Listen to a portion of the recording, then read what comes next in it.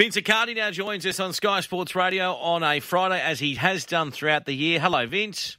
Top of the morning to you, Dave, as we enter the festive season. It's going to be a great time of the year, mate. And obviously, dailysectionals.com.au is your baby. It's your website, mate.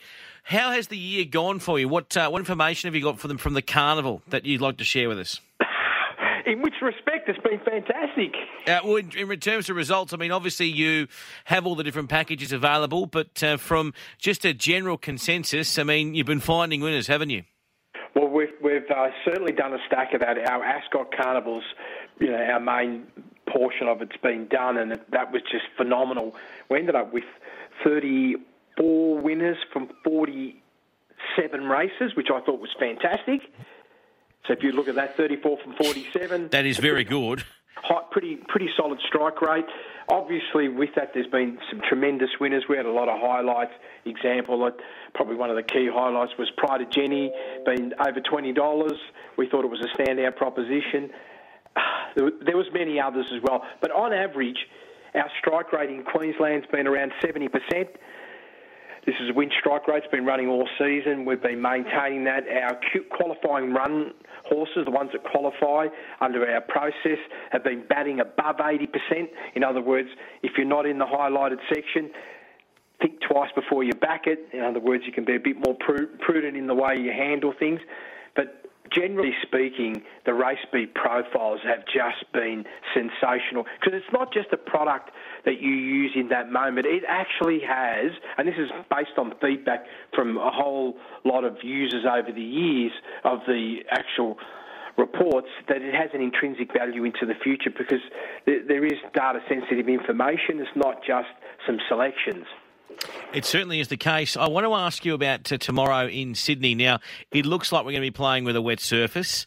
Yes. And it looks like with possible shower later today and tomorrow, that surface is probably going to be no better than what the rating is at the moment. A soft 6, could be a soft 7, etc. Maybe with rain tomorrow, we could be in a heavy. What's your weather system saying? Well, I had a look at the YR before, and the rain's going to be very, very small. Okay. In terms of how much, actual water we're going to get. So I would be shocked if it gets any worse, Dave. Okay, so you're going to be looking for form around that, in that sort of 6, 7, 5? I'm actually going to be on the better side of S6. The reason why I say that is it is summer tracks. Yep. The tracks will dry out a lot quicker, and therefore it's not like what we typically see in the winter time when it's just heavy rain and those grounds don't get any opportunity to dry. Now, of course, if the race clubs put a lot of aeration in play and done some other things, that could create some challenges. But ultimately speaking, I am going to play the game in that S5 range, no worse than S6. Okay, mate, Waihaha Falls then. How does his data look? So we're looking at race 8, number 4, tomorrow at Randwick. Yes. It's obviously one of the features of the day, and these horses could very well find themselves heading towards the Gold Coast and the Magic Millions. But Waihaha Falls at 460. And also your thoughts on Cavalier Charles, because I'm really interested by Cavalier Charles, because last start they rode him forward, I think because they thought there was a track bias there at Canberra and you had to be up on pace. And I'm wondering if your data is suggesting with a more quieter run whether he can figure in the finish with 53 on his back. Well, a few things we've got to think about first. Number one is we got rail 6, correct? That's correct. So for all intensive purposes, when you look at the rail being in the 6-metre position, the hot lanes are closest to the fence. If you're more than 6 off the fence when the rail's in the 6th position, that means you're sort of like lane 13, then you're actually disadvantaged from lanes 13 to 18, and you have to get out extremely wide. I don't personally see them riding on the track really, really deep. I actually feel that they're going to stick closer to the inside. So it's going to be a heavy advantage to on-pace runners. And when you get inside that 300-metre mark, you clearly need to be in that strike zone, inside 3 lengths. If you're 6, 7 off that pack and then you're looking for the middle lanes, that means getting to the middle of the track, there's a high probability you're going to lose not only the distance to get into that spot, but you're not going to get the advantage of the fastest part of the track. So everybody needs to really be cautious with that and give consideration. That doesn't mean midfielders can't win, because you just can't ride for out wide unimpeded. You may have to ride with a little bit of luck, because if you're inside those 6 lanes, there's plenty of room. You just got to get split, and if the split comes, it's a little bit like Damien Oliver at Ascot last weekend. He just waited for the split. It came, and victory came to him. Yeah, it certainly did, mate. And I think that's the exciting thing. So, do you have coming back to YR4 first? Yeah. Well, one of the challenges is this horse's profile on wet ground. There has to be some consideration given there. If it's extremely wet, that's one thought process. Like what you mentioned to me at the beginning of the communication, that like if it's somewhere around that S7 range, then there's not going to be a problem for this horse. He's got a wet track indicator that's a rock solid 6.3 on the indicator. But if it gets drier, I don't believe this horse the chances will be elevated. They'll actually be decreased personally. Okay. Do you think 460 is a fair assumption? Oh, no. No, okay. No, I don't. I really feel that this is a race where you should be scoring up at a genuine $5-6 range. Yeah, okay. Or better for any runner.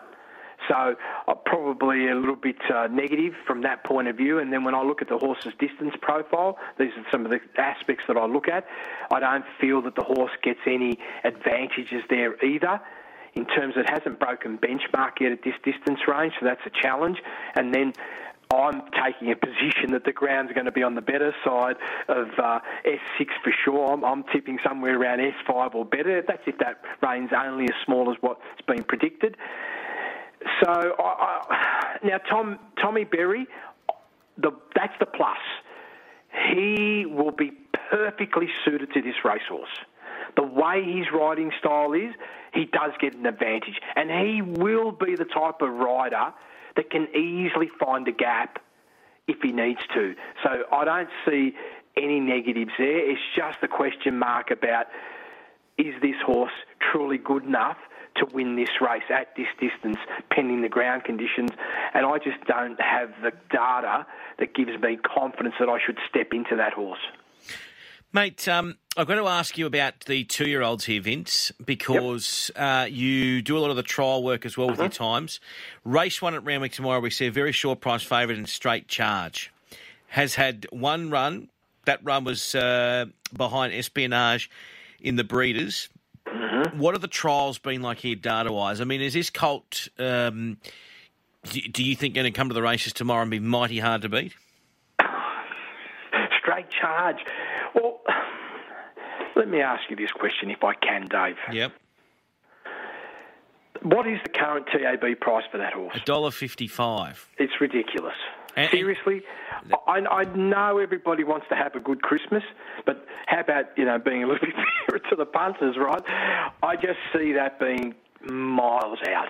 Like, that is so far out. In other words, I know that if I had to step up and have 10 bets in a row, Animo $1.50, Straight Charge $1.50, I would never back Straight Charge, not even once. Not even once. $1.50 is crazy. In fact, I would not even back this horse if it was even money tomorrow. Wow. So its current profile, there is nothing in the intel that allows me to have a high level of confidence that this horse is worthy of that price. Now, it's a young horse. Of course it can improve. Does it have potential? Absolutely. But we're going to be on some wet surface. What's that actually mean for the horse? So it's a big, big risk. 1,100 metres first time as well. That's also a risk. These are the reasons why the $1.50 is some crazy price that shouldn't even stick for a moment. In other words, it's got to be black price, or to even be considered, it has to be in the black. Okay.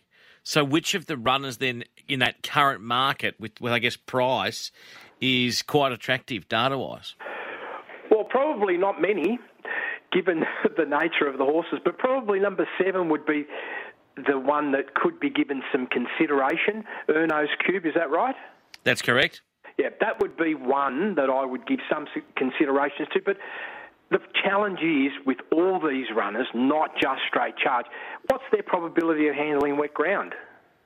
And that's the other thing as well, yes. So you've got to take that into consideration. Now, it's all right for the players that like to back 3 or 4 horses in a race, but you wouldn't be able to do that when you've got a horse that's in the red. It's very difficult, and therefore you have to take a set against the favourite.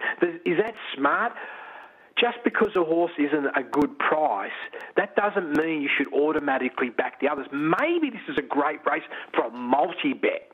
That would be fantastic, because if straight charge doesn't win and you've got a number of the other horses in there, then it can pay fantastic. And I could see value from that proposition. So I guess they're the tools, and the TAB allows you those tools.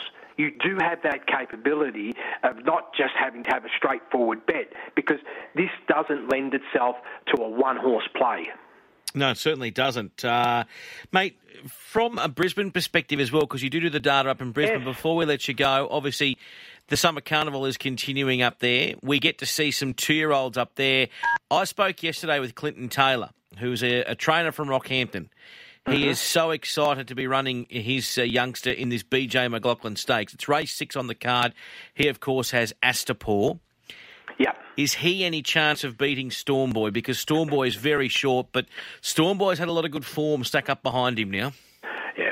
Well, I opened up all 4 profiles. I wasn't sure exactly where you were going to bounce the ball. I said, now, Dave could go Sydney, possibility, high possibility. Might ask me a question, Ascot. Could ask me a question in Moonee Valley. And I said, I better just open up Eagle Farm as well, just in case he just comes out of nowhere and asks me that question.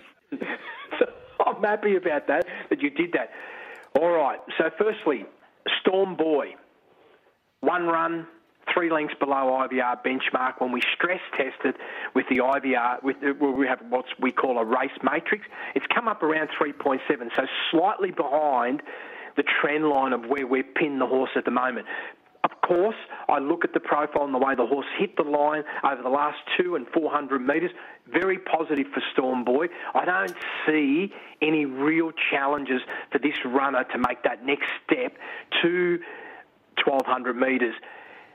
In terms of improving the IBR score figure, though, I'm probably locked in at this stage saying you're about a 3 lengths below standard right now.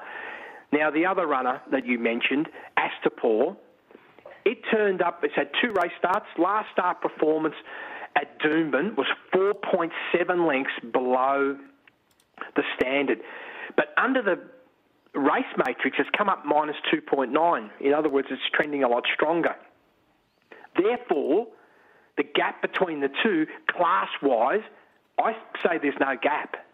The only challenge will be which runner will run a stronger 1,200 metres.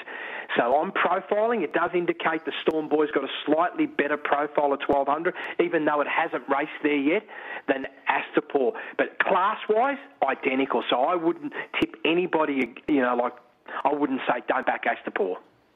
Okay. I like it, Vince. DailySectionals.com.au is where we need to head tomorrow, though, and over the Christmas break. Absolutely. As always, early edition race speed profiles, they'll be right across all states, and just follow the most advantaged runners. And I have to say, we've had a number of calls over the last 7 or 8 days. Actually, they've been continuous, but we've had a lot more than usual. A whole bunch of new people wanting to hop on board with New South Wales racing, even some for Ascot, so I'm most grateful. Great to talk to you, Vince. Thanks so much for 2023, mate, and we'll chat early next year. Done. Thank you.